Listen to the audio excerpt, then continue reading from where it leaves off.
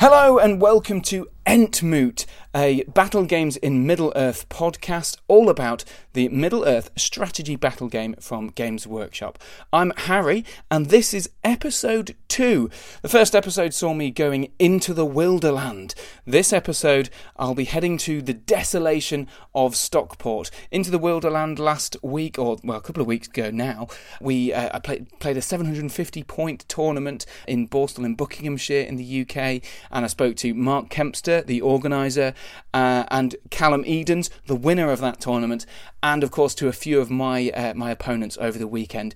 Some great games I had, and some great opponents, and some great chats about their strategies, their lists, and ultimately about the battles we had. So if you want to head back and check that episode out, first episode, just take a look on iTunes or on SoundCloud, search for Entmoot, and you'll be able to catch up on that. But on to this week's episode, where, as I say, I'll be heading to the desolation of Stockport, which I must say is actually one of the very first tournaments I ever went to.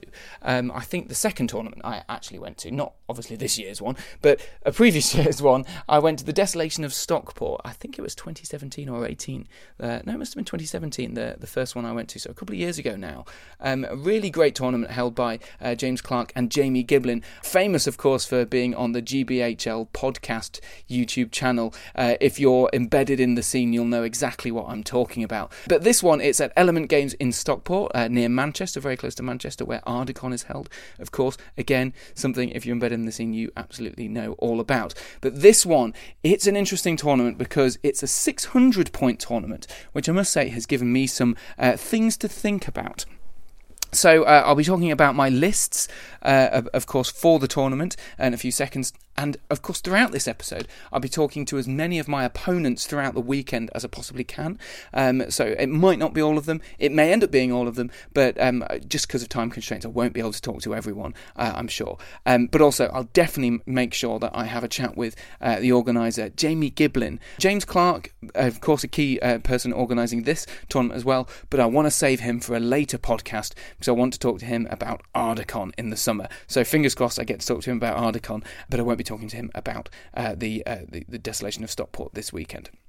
So coming up on this episode, we'll have interviews with Jamie Giblin. We'll also have interviews with whoever wins the tournament, and of course with some of my opponents. We'll also have Riddles in the Dark segment later on in the programme. Thank you very much for getting in touch, if you did, about the previous Riddles in the Dark riddle.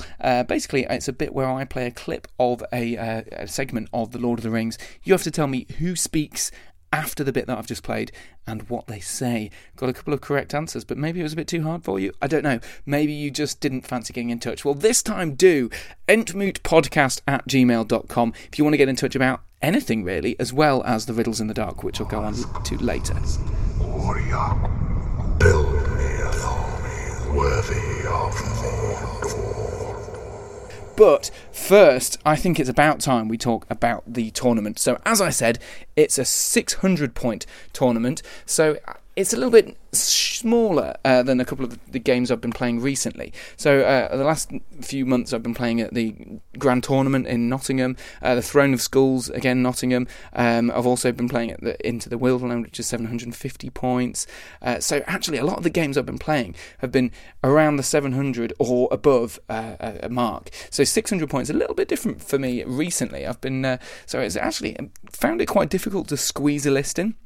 I knew I wanted to take my Khazad-dûm army with Durin and plenty of Hearthguard, but I've really struggled in terms of how many Hearthguard to go with, what the other warband is going to be led by, whether to go with one or two warbands at the GT. I had Durin with 16, I think, Hearthguard. Then I also had a Dwarf King for the March, and I had a Mardin for some extra might, as well as a mixture of Vault Wardens and things like that. And I just don't have enough points to fit all that in this time. So anyway, without further ado, let's get on to my list. So I'll just open it up on the old pooter. And what I've gone with this time is Durin. Yes, 160 points, 14 Hearthguard, so that's 182 points worth of Hearthguard. If you don't know the Hearthguard, they're Khazad Guard, so they've got the two-handed axes, but they've got essentially a burly, so it means that they don't have that -1 to the dual roll, so they can always go two-handed for that extra wounding potential, so that most of the time they're wounding on 4+. In the second warband, I've got the King's Champion with 2 heralds. So King's Champion, big monstrous hero, 2 heralds, 2 banners that join him, and they all get defense bonuses if they're all next to each other. So that's 140 points.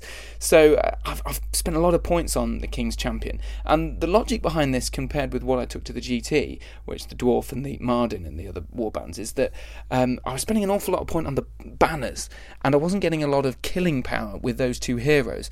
I got a lot of might, 5 might off those 2 heroes, and only 2 might here. But I wasn't getting enough killing power, and I think with the 3 attacks on the King's Champion, with the heralds with 2 banners, I'll be able to spread that banner potential across all my Hearthguard and the heroes, and hopefully that'll mean that I'm not losing as many combats, so it doesn't matter if I don't have as much stuff backing them up. That's the idea. We'll see if it works in practice with only 5 might in the list. But the rest of that warband is going to be filled up with 4 Vault Warden teams. I really, really rate Vault Wardens. The Defense 9 front line of those shields is absolutely insane. I think in the games that I've played, which is somewhere around 10 or so in the new rules with Dwarves, I think I've lost like 1 or 2 of the front line of those Vault Warden teams, so the shield-bearing ones. So really tough Defense 9.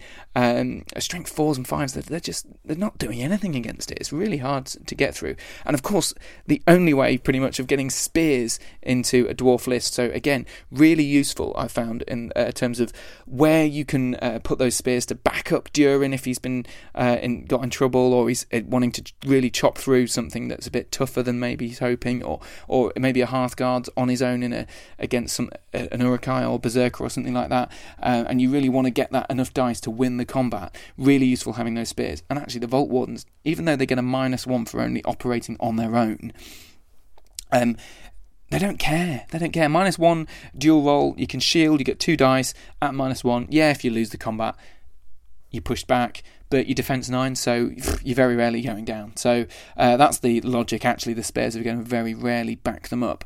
And then the round it all off with 18 points I've got left to spend. So I'm with 2 dwarves with shields, just standard dwarf warriors, and I think these are probably just going to be straddling the side ranks just to fill out the edges, shielding just to hold the ground basically, and engage people. In a tournament a few weeks ago, I basically ended up shielding for like 3 turns in a row against a Khandish Chariot chief or king, I can't remember, I think it was a king, shielding against him and holding up, because although I was losing half of those fights, he wasn't wounding because I was defense 7. So yeah, they've got some potential there. They're just the dwarf warriors if you're using them right, I think. So that leaves me with 28 models. So my break's at 14 and 25 is at 7. No bows. So I'm going to be having to go to the opponent, which worries me a little bit. Let's do the pros and cons. So the pros, the Hearthguard, Durin, and the King's Champion have so much killing power with those 2 heralds, with the banners. If it's a standard deployment in somewhere where I can deploy them in a block, that is a lot of damage output that I can be kicking out per turn. So loads of things wounding on 4s, loads of stuff that is just not going to die. A lot of dice there, a lot of banners. So I'm pretty happy with the killing potential of this army. But as I mentioned, the downsides are basically movement. Dwarves have already got short legs, so that's a downside. But without the king, I'm worried that I'm not going to have the march, so I'm not going to be able to move forward as quickly as I want to be doing, really, or get around awkward terrain and things like that. So if I'm coming up against, again, Uruk-hai with crossbows or anything that's got a lot of shooting, a lot of wounding shooting, I'm going to be a little worried. Not too worried because I've got very high defense, but a little worried, and I don't want to be outmaneuvered by Rohan and things like that. It's going to be very difficult to counter that sort of army, especially in objective-based scenarios. And the other thing I'm worried about is just again just that might. I mentioned the lack of being able to move, but not having having enough might. So I've got 5 might. Not having enough might for those heroic moves, I'm really concerned about potentially suffering in terms of, being pinned down in one place if I'm not churning through stuff, which I should do. But if I'm not doing that, then I'm going to get stuck in places if I keep losing those priority rolls, or once I'm out of might, or if I need to, say, use Durin to strike up, or the King's Champ to strike up against trolls and things like that. I'm going to really struggle, I think, in terms of the late game sort of scenarios. Contest of Champions, things like that, Lords of Battle, I just think I'd be quite good at to the death. I'm happy with that. I've got plenty of banners, things like that. So it'll all depend on the scenarios. It's a random scenario kind of situation at the Desolation of Stockport. So there's my list. The 1 Durin, 14 Hearthguard, King's Champion and his 2 Heralds, 4 Vault Warden teams and 2 Dwarves with shields, all coming up to 600 points. And at the tournament on the Friday night, if I get there in time, I'll be playing in the Chaos in Arda as well, which is something that is invented by the DCHL over in America. And they come up with this great idea. It's a 450 point kind of battle royale kind of thing. 4 players on a game, lots of random objectives, all that sort of stuff, all for a bit of fun on the Friday night. If I can get there on time, which I'm hoping I do, I've got Sauron and an Orc captain, so 450 points. Sauron, I painted him for the tournament a few weeks ago in the previous podcast, so I want to get some games in with him. So Sauron is going to be what you're facing up against if you come up against me in the Chaos on Arda on the Friday night. So that is the Desolation of Stockport. Really excited about that. So I think in a second I'll be going to get that. But first, Riddles in the dark.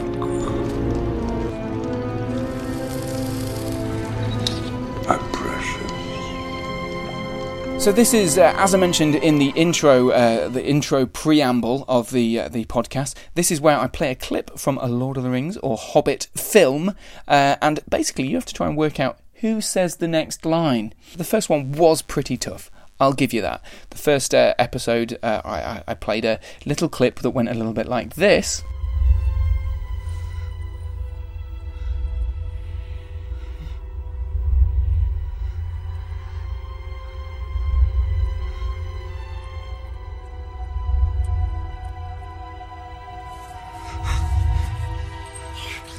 And if you know your films, you know very well exactly what it is.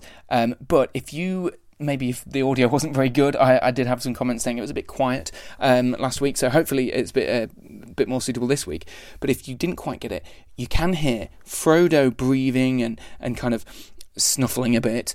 Then you can hear him hastily hiding the ring underneath his jacket, or his shirt, sorry. And then you can hear a little bit of extra breathing, which is Smeagol arriving to say, "Wake up, sleepies!" So this is what it sounded like in real life.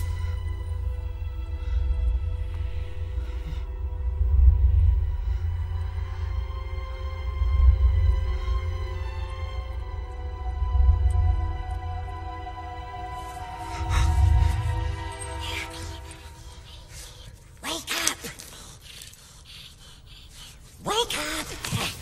Wake up, sleepies! We must go, yes! We must go at once!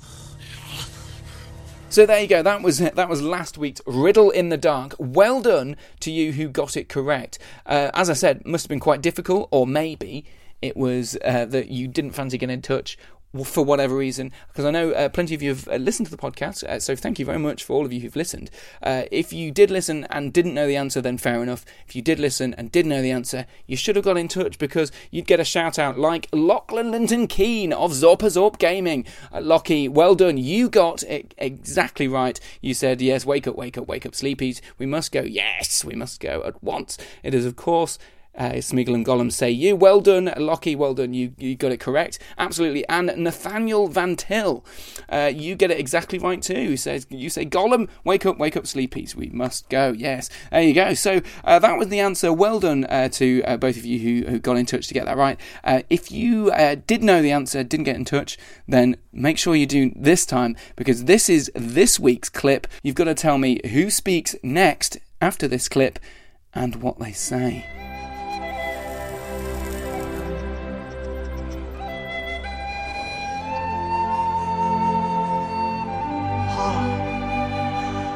One more time.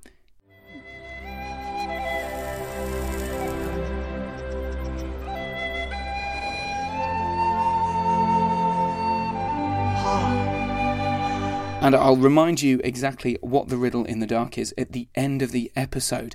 But if you know right away, email in entmootpodcast@gmail.com with your answer if you think you know the next line from the films.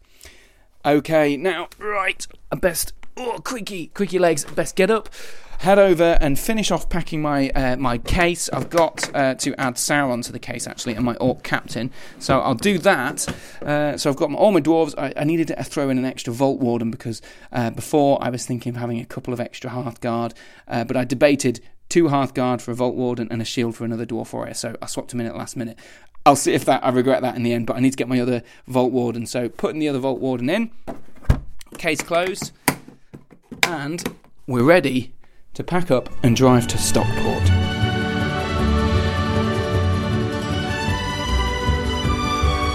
Here, Mr. Bilbo, where are you off to? I can't stop, I'm already late. Late for what? I'm going on an adventure.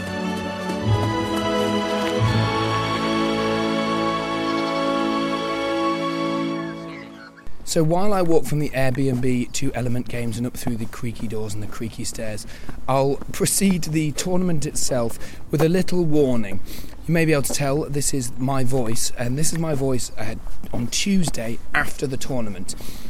I started losing my voice on Saturday afternoon, and basically it never recovered throughout the tournament. So I'm going to try and do some radio jiggery-pokery with a few of the interviews later on in the tournament.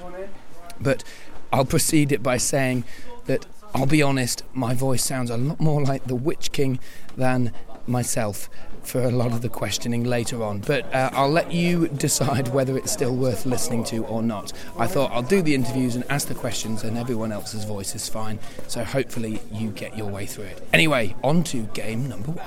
Yeah.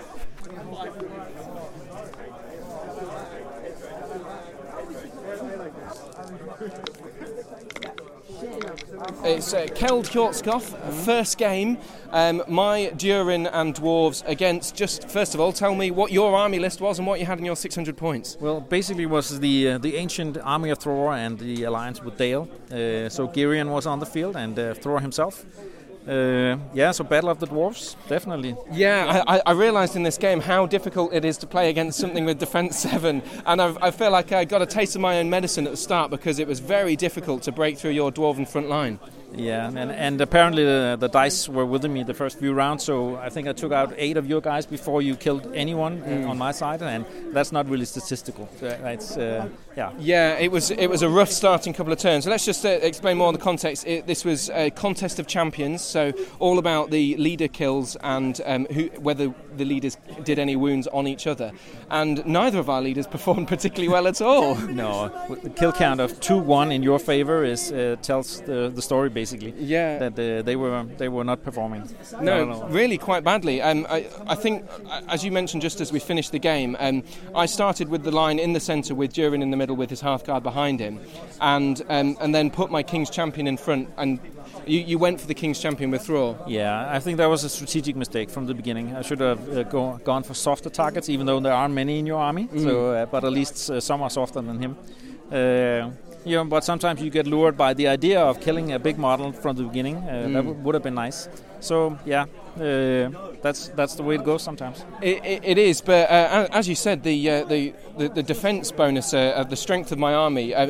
What did you think in terms of when you saw the army on the table with the high defence that you were facing up against? What sort of strategy did you think of? Did you fancy your chances? I was hoping my throwing axes would do the trick. I don't think they killed anything during the entire game. No, I'm trying to think, but I don't think so. They came close once, but that's about it. So they didn't really work well. So again, statistically, you should have basically tabled me in the end. I think the +1, the two-handed to wound rolls you have with your endurance folk is tough, and so even armor 7 is not enough against it in the long run. Yeah, in the long run, I think it did eventually start working in my favour. But as you say, in those first few turns, I was scratching my head in disbelief because I lost a lot of combats. But also, when I did win the combats, I felt very frustrated. I kept getting those 3s to wound, which I'd only needed the 5s, wasn't it? It was yes. I know the rerolls and the 1s, so there's a good chance half and half of those combats I should have been killing, but just didn't work out like that. But I must say, I love your thematic army, the Girion and his horrible shooting. You managed to take out a few very high defence models early on, and that really put me on the back. Work, but they were standing on a ledge, and so for half the game they didn't do anything. I tried to reposition in order to get some valid targets. I think that hurt me a little bit again because you took advantage of that repositioning instead of me picking the combats you did, and I don't think it was a wise result. I ended up backing Thor into a wall and having him trapped, so he was in a pinch. He could have been killed easily. I think I made a bad move with a Vault Warden who I took a courage check before I'd done Durin's, which would have given the stand fast, so I made a bit of a mistake there, and I ended up getting Durin pinned and trapped instead of the other way around. But it worked out really well, and for me, I thought it was excellently well played. You really know what you're doing, and a 6-2 victory to me sounds like a big victory, but I really thought that it was very close. It's basically the one kill that Durin made that was higher than Thor's one kill, so 2-1 in the kill count. That gave you 5 points. Yeah, absolutely, and that did the win. Exactly. Well, Kel, thank you very much for the game. Thank you. It's been a pleasure. Thank you. Cheers. So, game number 2, facing up against Johnny Wright, and it was Hold Ground, which, well, first of all, what did you think when you're facing up against dwarves? Of the 11 remaining scenarios, was the one that I didn't want. So my list is it's Rivendell Fort, pure Rivendell, so Gil-galad, 11 Kingsguard, 3 Knights in 1 warband. Then second warband is Círdan, 7 warriors, 4 with bow and spear. So, yeah, I mean, dwarves are a really tough matchup for it because although I'll win most of the fights, or should win most of the fights, it's the killing that's the issue, and I think we kind of saw that. So I think the King's Champion and Jorin kind of cut my numbers down, which made it in a scenario where it's numbers on the objective, it made it a bit of an uphill battle. Yeah, and I think, like you say, although you had the fight 6 guys, which I was scared of, a couple of crucial Elven Blade rolls went my way, and Durin and King's Champion just got like maybe an extra 2 or 3 more elf kills than perhaps you might have expected, and then that left you suffering in terms of numbers in that centre point. But I mean, it was like you said, it was a really hard match because you had to kill so many dwarves with strength 3 guys. But I mean, I'll be honest, I think you were really unlucky, especially on those roll-offs, the Elven Blade roll-offs, that really way more should have gone. It should have been the opposite. I got, I think, 3 out of the 4, and you got something like that. Something. I mean, I hate blaming dice rolls because I think it clouds any tactical decision that might have been a poor decision leading up to that put me in that decision making situation. I think I tried to kind of pincer with the Knights on one side, Gil-galad coming around the other side to sort of make your numbers count for less. It worked all right. I think I was ahead to start with. Yeah, you certainly. Once you got those Rivendell Knights in at the first, you took out about 2 or 3 Khazad-guard or Kingsguard on Hearthguard on one side, and then Gil-galad was slowly working his way through, but he botched a couple of combat rolls which just didn't help him, and he didn't make up for the numbers that Durin and King's Champion were making up for. So I guess that's where you struggle to even things out. I know what you're saying about tactical decisions, sometimes clouded by dice rolls, but like what would you when you saw the army on the field? That was your idea, the pincer. Was that the main tactic you were going for? Did you think you kind of achieved the main tactics, or did you think you made any mistakes? You can say no. Like, if you think you didn't make any mistakes, that's fine. I'm trying to think back. I mean, I tried. There wasn't really an area on the board, especially with it being in the centre of the board, where I could make my numbers count for more and reduce the number of combats. And you only had you had 4 spear supports. There was never really a point at which I was able to get more combats where I had the number advantage. Beyond that first, where I think I was ahead. Yeah. But then the fact that you're strength 4 makes it's a pretty tough matchup again, because everything's on 5s. If you go in 2-handed, it's even harder. I think that's it. And also because we were pinned, we've got these 2 bits of terrain in the centre of the board that mean that the lines meant that you couldn't easily flank round the outsides and take away any of those squishier spears early on. So I think it was always going to be quite a difficult matchup facing up against a hard defence 9 or 7 front line of people who are choppy through and tough to kill. And I think even the deployment, so Harry was lucky enough to get 6s on both of his Maelstrom rolls. Yeah, sorry about that. I rolled a 2 and a 4, so the 2. So I did deploy together at the opposite end of the board, but the fact that I got the 2 first, which was the models that I wanted in the front were started off behind, kind of lost me a couple of turns, which made the dwarves' shorter movement distance not really make too much of an impact. So we kind of met pretty centrally. It actually almost felt like a pitched battle because, by the time we got into the middle, because the dwarves with their little legs, you'd almost formed up the way you probably wanted to, and I'd formed up the way roughly I'd wanted to. Yeah, pretty much, yeah. I think the terrain was interesting because it also limited my bowfire a bit in the way I had to kind of slalom through the tense blocking line of sight to get any bowfire off. So the knights, whilst pincering, if I'd been pincering around woods or something else like that, then I could still been firing the bows. But I kind of had a couple of turns where even just thinning Harry's numbers by another 2 models would have made quite a considerable difference when we then hit. That's it, because you can break through those lines and get through to stuff that you really want to get, or you can surround the things that are struggling. Well, either way, I think you played it really well. 6-1 in the end, wasn't it? 6-1, just because I just managed to have one extra, enough to double the number of people around the central objective. But it was a really close match, and I barely touched Gil-galad. So I think had we had another turn, we rolled a 1 on the end condition. Had we had another turn, I think Gil-galad, if he kept fighting the way he did, he probably wouldn't have done very well. But if he'd done the way he should have done, it'd have been a very different story, I think. Yeah, I think Harry did well in terms of not allowing his heroes that close to Gil-galad, which would have given me some might back with his Blood and Glory rule, which late game, when you're trying to get the turn and you're trying to get the priority and stop the dwarves moving to within 6 or even picking the fights would have made a little bit of a difference, because having the bodyguard rule was pretty strong as well, because the main reason Círdan's in the list is obviously against shooting lists. You can do blinding light. Against low courage models, he's got Aura of Dismay. Yeah. Against things causing terror, he's got Aura of Command. And the Aura of Dismay pretty much counted for nothing with the heavy bodyguard. I was going to say I probably rolled 2 or 3 courage checks, and I think I passed most of them anyway. So it like you say, because of the bodyguard rule, it really didn't play into it very much. But either way, Johnny, really, really well played. Thanks for the game, and hopefully the rest of your tournament works out well. Yeah, good luck to you, Harry. Cheers. Thank you.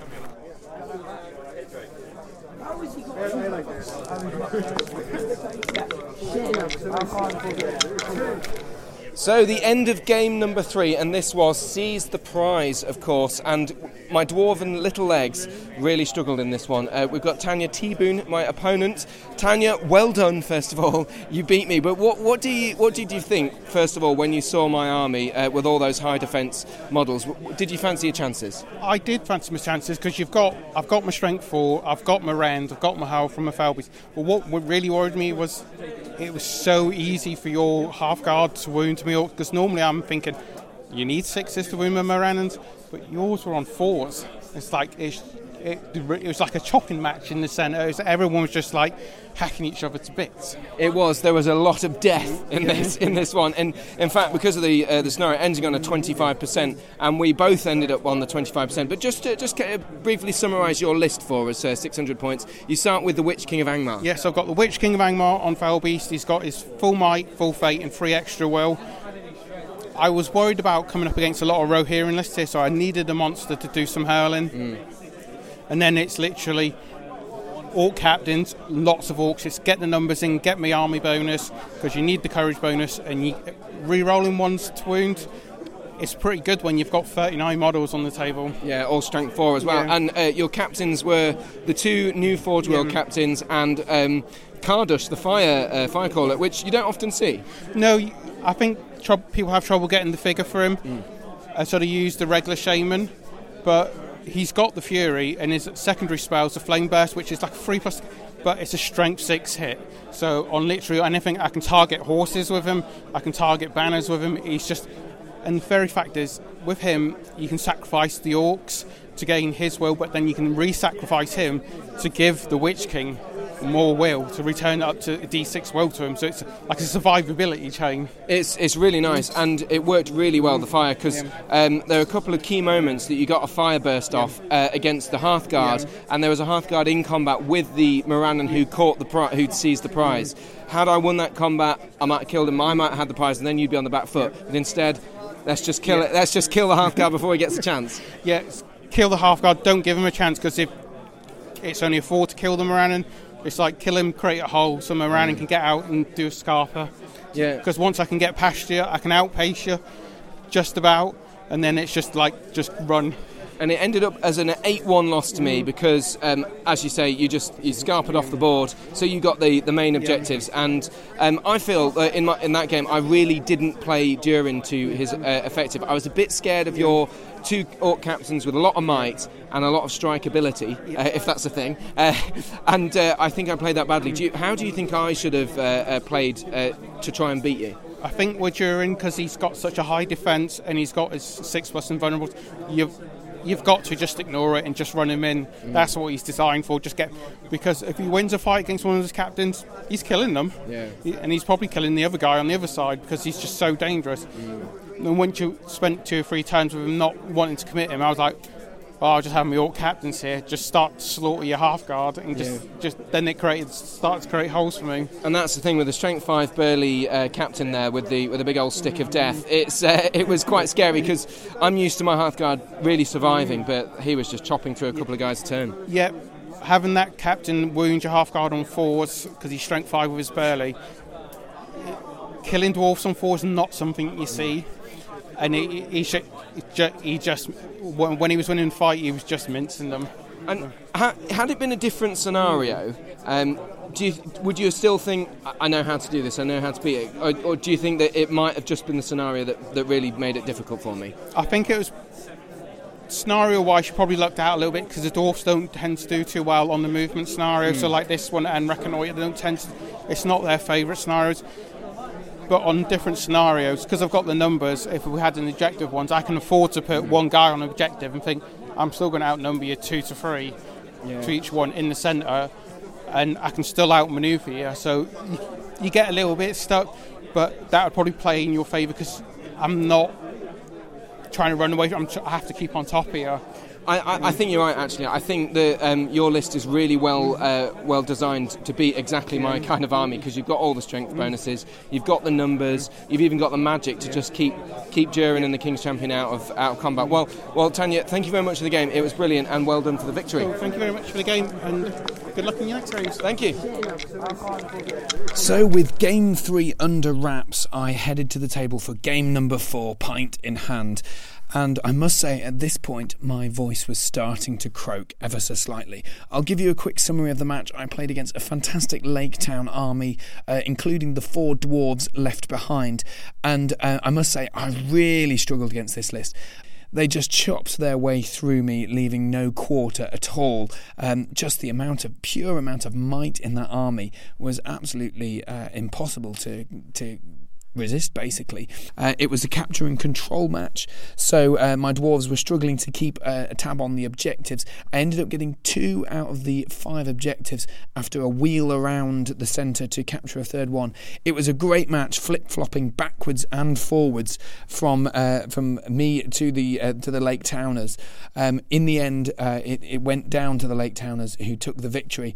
But I must say, had it ended a turn earlier, I might have won. Had it ended a turn later, I might have won. And certainly had it gone on for a couple more turns, Durin was working his way towards the centre objective, axe in hand, ready to chop down some desperate-looking Lake Towners. But great game and a loss to me.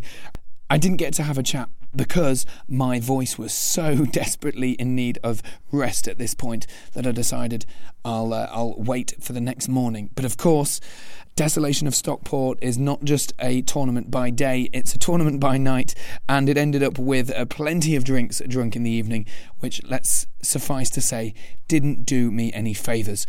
After a night of merrymaking, my voice was basically non-existent at this point. You'll hear in a second just how bad it got on Sunday. But I started by asking Hector, who my opponent for game number 5, what his army list was. So I've brought Aragorn, King Elisar, Gimli, Son of Gloin, Legolas, Greenleaf, Elladan and Elrohir as part of the Men of the West army list. 600 points of a pure hero. Bang on 600 points, and it's brilliant. They're so much fun, but can be somewhat of a glass cannon sometimes. So Lords of Battle, which for a small army should be not too difficult, was rather difficult. I sort of tried to keep myself in a corner and just defend the position, but could not roll higher than a 4 or 5 for a lot of the match.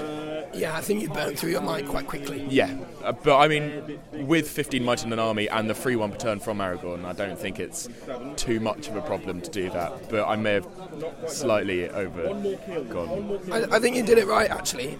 You burnt through your might, won the early combats, you killed a few guys, but I've got a lot of guys and it's a lot harder to kill them than the average Joe. Yeah, dwarves are stocky fellas.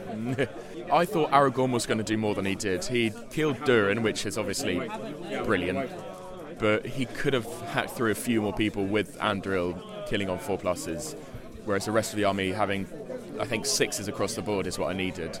And I killed 6 out of your how many? 28. If you keep getting 5s in combats, I've got so many bodies in the fights. Yeah, and to wound, just needing the 6. So although I was winning probably a majority of the combats, I couldn't do the damage to allow me to win more later on and to stay alive and not get trapped when Legolas fell very early on. And then the elves just dropped and was thinned down. Well, it must be excruciating listening to me. So, Hector, I really appreciate the game. Thanks very much. Thank you. Cheers. Game number 6. My voice is even worse. It's a tale of woe for me. Quinn Duggan played against you with your Iron Hills army. Yep. For Recon. You can tell the tale for me. What happened? A long time ago, in a land far, far away, dwarves had little legs. And they walked, and they walked, and they walked. So, turn 1, I decided to not come on the board while Harry got on Durin's warband, but not the King Champion. Turn 2, both of my warbands arrived and walked up. King Champion also arrived, so board we're on is very woody, 7 wood bases. So the left-hand side of the battlefield was basically left alone. I came on heavily towards the right and marched up in between a wood and a hut. So Harry moved to intercept so that I could get off the board. There was a risky gambit on the first turn that there could have been combat where I charged Dane into Durin and a Khazad-guard, having 1 priority after a very sneaky move by yourself. Rerolled my priority roll, so I lost. Yeah, so neither of us selected strike because obviously you didn't want to give me a free heroic strike on a 50-50. So we both got the 6. Well, I spent might to get the 6. Roll off went to you. Dane went bye-bye. Dane went bye-bye very hard. And the game eventually devolved into just 2 massive walls slamming against each other. And with you having the Hearthguard and the Strength 4 meant that you were cutting me down on 5s rather than 6s, which is what I was wounding you on. And eventually you ground me down and you sent about 4 guys off on the right-hand side of the board edge, your right-hand side, off the board. And, broke. Everything ran. It's all good, though. My army list is Dane on boar with 14 guys with spear and shield, and then you've got Banner with spear and shield in there. Then it's a captain with 9 crossbows with spear, and then 3 normal guys with spear and shield. And when I looked at the matchup and I looked at the tables, I knew it was going to be hard for both of us, because who likes woods? Filthy elves? Who likes elves? No one. So, effectively, I was hoping for a scenario where potentially you had to come to me and I could utilise my shooting. We ended up rolling Recon.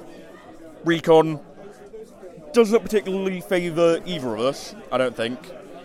And I'm I feel I made a few mistakes in terms of like deployment, like because I marched up in effectively a 4-deep brick of troops with crossbows at the back. You swinging in to intercept me was inevitable. And the gamble with Dane was a massive gamble. Second one that hasn't paid off this tournament. But I like massive gambles because they're fun.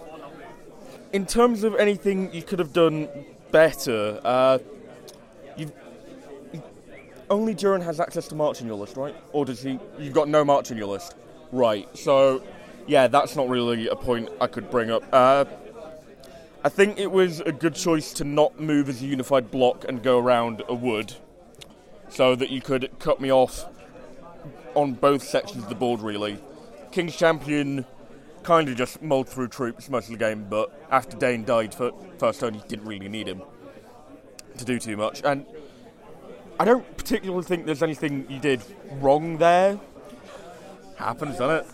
Gwyn Duggan there speaking to the Mouth of Sauron, or Smeagol, or the Witch King, or basically anyone who sounds pretty awful. That was actually me talking briefly there. And at this point, although I still had games left to play, I thought it was wise to not talk to my final opponent, Harry Moore, who absolutely trounced me because I fatally split my army up. It was a Fog of War mission in the final round of the tournament. I decided to use a strategy of an ill-conceived feint towards a piece of scenery which I didn't even need to go towards in order to divert some troops away from the centre. But Harry's excellently well crafted army list, including the Witch King, a line of berserkers with spear supports and banners behind them, absolutely annihilated my Khazad Guard with their numerous dice and their ultra strong, powerful two-handed weapons. So it was a bit of a plastering, 12-3. And Harry, I'm sure I would have loved to have had a chat with you, but I know you know that I simply couldn't manage it, especially because I still had to talk to tournament organiser Jamie Giblin and the winner of the tournament. Find out who won just after I had a chat with one of the tournament organisers, Jamie Giblin, with my croaky voice. Jamie Giblin, one of the founding members of the GBHL Facebook page and the podcast. This is one of the longest running tournaments as well. Did you ever imagine it to get this big when you first started it? Not never. Never. It started out, it was like 10 players, I think, in the very first championship event we ran here, and then to see it grow and grow each year, up to the biggest one this year, 110 signed up, 98 on the day, just incredible growth. Over 100 people were willing to come, which is, I guess, a massive thing for the game generally. Yeah, and we've even had people coming from abroad, so we had a bunch of guys over from Denmark, I believe it was, about 4 of them travelled over, so the fact that the event's drawing people from outside the UK, outside of driving range, it's just amazing that people actually want to come visit us. Many people, including myself, got back into the game because of the YouTube channel that you and James in particular created. How do you feel knowing that you might have played a part in the kind of resurgence of the game? It's such a nice feeling to have. Like, the Lord of the Rings strategy battle game got me into this hobby, and then obviously it disappeared once the film bubble burst. And then being able to sort of reignite the flames, almost as it were, and bring the hobby back. And it might sound quite like boasting or bragging, but I think the channel and the YouTube channel definitely put it on the map again for Games Workshop and made them want to make the game again. There are tens of thousands of views for some of the early videos, like the how to play the Hobbit strategy battle game and stuff. So there's clearly a massive audience of people who are interested in watching and playing the game. Yeah, for sure. Most of our videos, like our regular content, regularly hit like 1,000, but then our sort of like more targeted videos, like how to play or top 5 whatevers, showed there was a competitive scene and people wanted to play this game. There was just no material out there accessible for how to play it. Many rule books were out of print. You couldn't learn the game without a rule book, and so people didn't have the tools to get in. And I think our regular shows, the how to plays, really helped bring people into the hobby and create a community around it as well. Games Workshop, it seemed like it had given up almost on the Hobbit and everything. But do you actually think that the channel made the difference? Was it down to you guys? I'd say yes. I think it was. I think building that community, growing it year on year, showing it, and the whole like catchphrase of support your Hobbit hobby. James and I, when we started out, thought that the hobby was dead and we would just we'd rebuild it. We saw it happen in Blood Bowl. They had their own living documents. We thought that might be the future for Lord of the Rings. And then obviously it must have been seen that there were these big attendance events, and then Games Workshop picked it back up. And how do you feel about the game's future now? What do you think? Do you think there is a long-lasting future still for the Hobbit hobby now? I think with the new Amazon production on the horizon, there's a long and illustrious future for Middle-earth strategy battle game. Elephant in the room here. You haven't been playing in tournaments for a while. Podcast itself is you're not really doing much anymore. Did you fall out of love with the game? It wasn't so much falling out of love with the game. I found a new passion, Warhammer Underworlds. It scratched all the itches for me in like the modern day of gaming. It's got low models, it's got cards, it's got the deck building side of it. I don't need to paint models, and I can play a game in half an hour. It seemed really targeted at people who are money rich, time poor, and that's what I sort of became towards the end of the GBHR podcast. And just in general, we all sort of grew up and moved on with our lives a little bit. James, co-founder, also he had a child, and we just found our time was very restricted. Do you think you'll ever return? I'd never say never. Never say never. Okay, Jamie Giblin, thank you very much for talking to me. No worries, thank you very much. Even though I can't touch you. Our Desolation of Stockport 2019 champion and UK SPG System Open champion for 2019 is Mr. Edward Ball.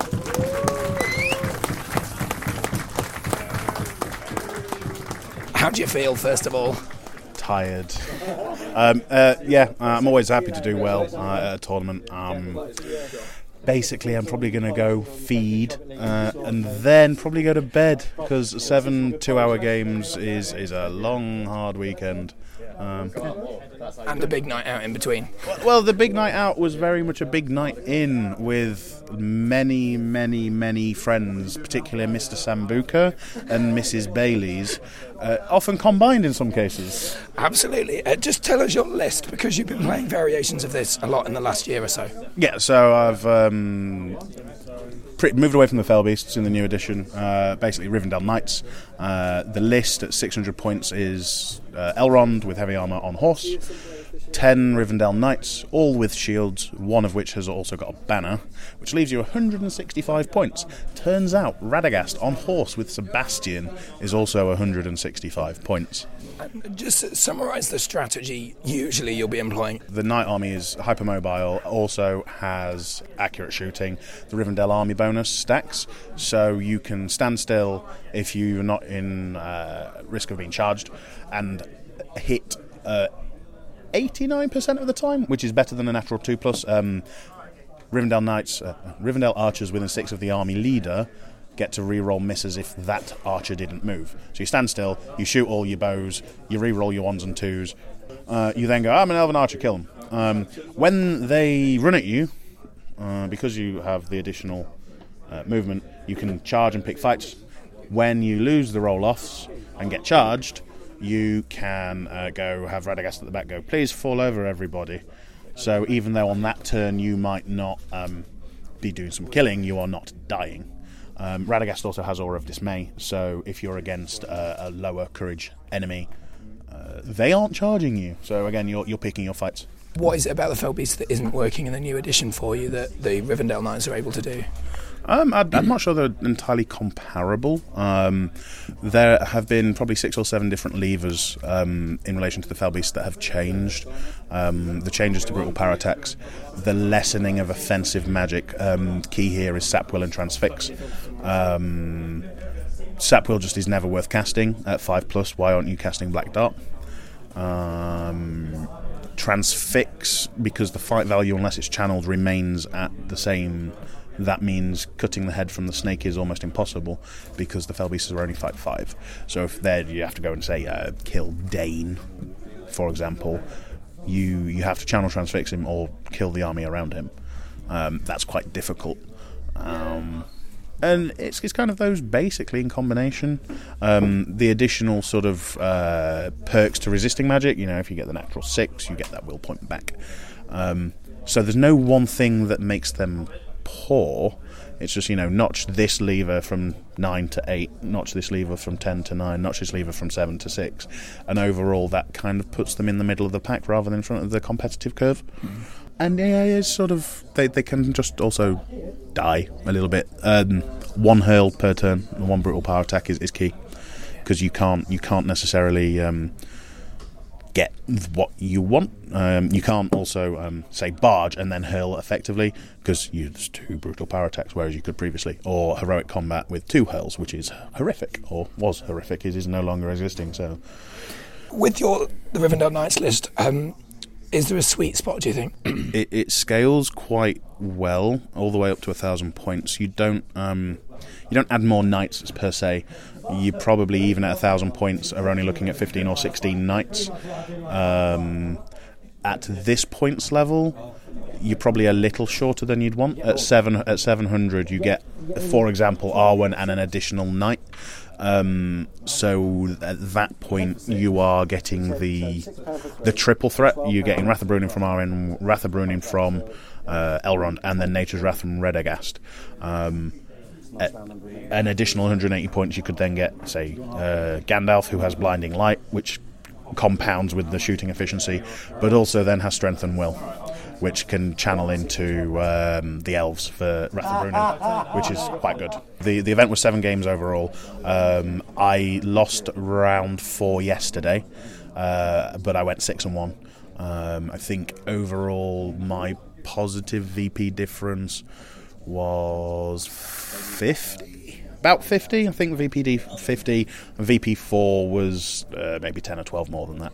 Last game, you played Fog of War, which has so many variables. How important do you think that was in terms of being able to finish that final tricky game? Because it looked very tense, watching from the sidelines, seeing the not quite sure, knowing which hero you're going for and which hero you had to protect and things like that. So one thing about the format that's key to understand is that we're only playing 600 points, yet we've got 2-hour games. That is a long time for 600 points.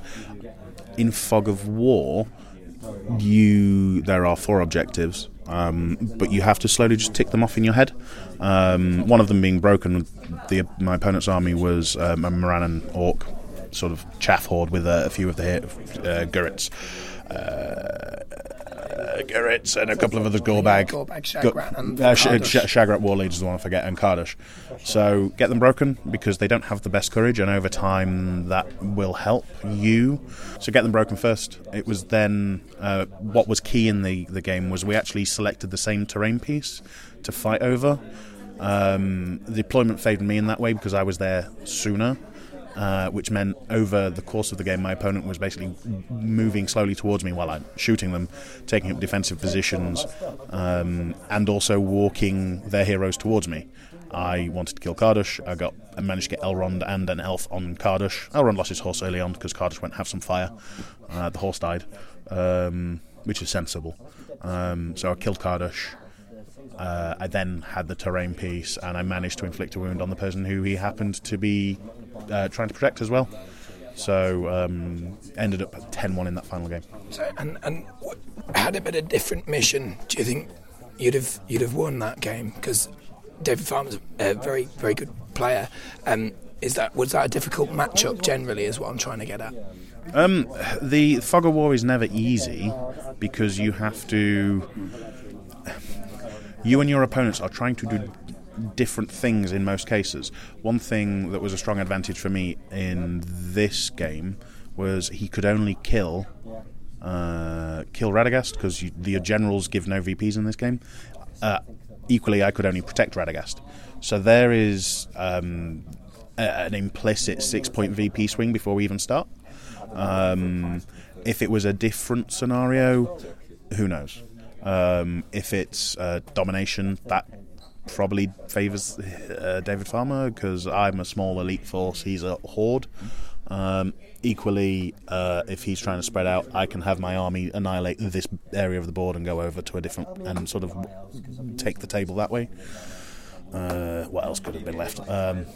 It entirely depends. There was a couple of Maelstrom ones left as well. That probably favours me, because I can spend might to come have my whole army in one specific area, and he's going to struggle with variants of 4 warbands and also having a one might warband. It's quite difficult. You're the UK SBG System Open champion, so that means you get a free Ardacon ticket, which I'm sure is great. How many nights are you taking to Ardacon? At 750, well, assuming I were to take Knights, which isn't guaranteed, for 150 points, you add Arwen, which is 70 on Asphaleth. 80 points is another 3 Knights for 66, and then 14, so you probably add a random elf boy who left his horse at home. And is that what you think you're going with, or have you got other ideas that you want to keep stum on? I have a lot of toys. I have far too many toys. I paint far too slowly. There's All Hero. I might even bring Felbeast out just for funsies, because I think by that time of the year, they could be kind of completely out of the meta. I'm always going to back myself if I bring them. I'm not going to bring them if I don't think I have a chance. So the Felbeast could come out. And at 750, that's quite good because you get 4 and Shelob if you plan it right. Ed, always a pleasure talking to you. Wonderful. Thank you, Harry. Even though you can't hear my voice and it sounds awful. Hello, my name's Harry. Thank you, Harry. Thanks, Ed. Cheers. That's really interesting. There you go. Gentleman and toy soldier scholar Ed Ball, victor of Desolation of Stockport 2019, and gets a free ticket to Ardacon as part of the UK SBG Open Champion. So well done to Ed, and well done to the collection of Rivendell Knights he took along to that tournament this weekend. And well done to my voice for just about managing to hold on in, for being able to ask the questions to Ed and Jamie Giblin right there at the end. Thank you to everyone who put up with me with the games, especially on the Sunday of the tournament, because it must have been a pain to play against someone who was basically mute and pointing at toy soldiers throughout the day and rolling dice and things like that. So thank you to all of you, and thank you to you if you've made it this far to the end of the podcast. I realise at times this must have been very excruciating to listen to, because you might be able to hear the strain in my vocal cords. Hopefully I'll be able to give it a good old rest, the vocal cords, until next time on Entmoot. But briefly, just remind you of the Riddle in the Dark clip. If you think you know who speaks next after this little clip in the Lord of the Rings or the Hobbit movies, then get in touch. entmootpodcast@gmail.com if you think you know who says the next things and what they say.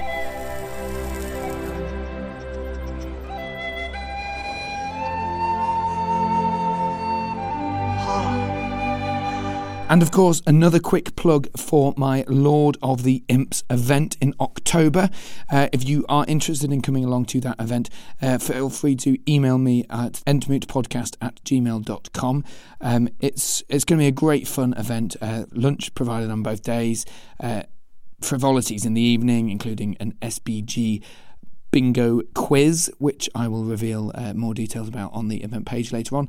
Just search for Lord of the Imps on the GBHL page on Facebook. And the next tournament I'm heading to is at Sutton in Ashfield, tournament by Daniel Entwistle, who is another one of the founding members of the GBHL, a crucial member, I believe, who actually originated the league itself as opposed to the channel. So, and it'll be really interesting to talk to him about the tournament and the league, of course, the origins of that league as well. Hopefully he'll be up for the chat. I'm sure he will be. And also, of course, talking to the various opponents and the winners of that slightly interesting tournament. It's an escalation event, so you start with a smaller army and build up to a bigger army on the second day. I'm looking forward to that, and I'm looking forward to recording the podcast and telling you about what ideas I have. I'll keep them quiet for now. That is it for the moment. Thank you again for listening right to the end. That'll do me for now, and I'm going to go and take some lozenges. Thanks for listening, and may your dice ever roll sixes.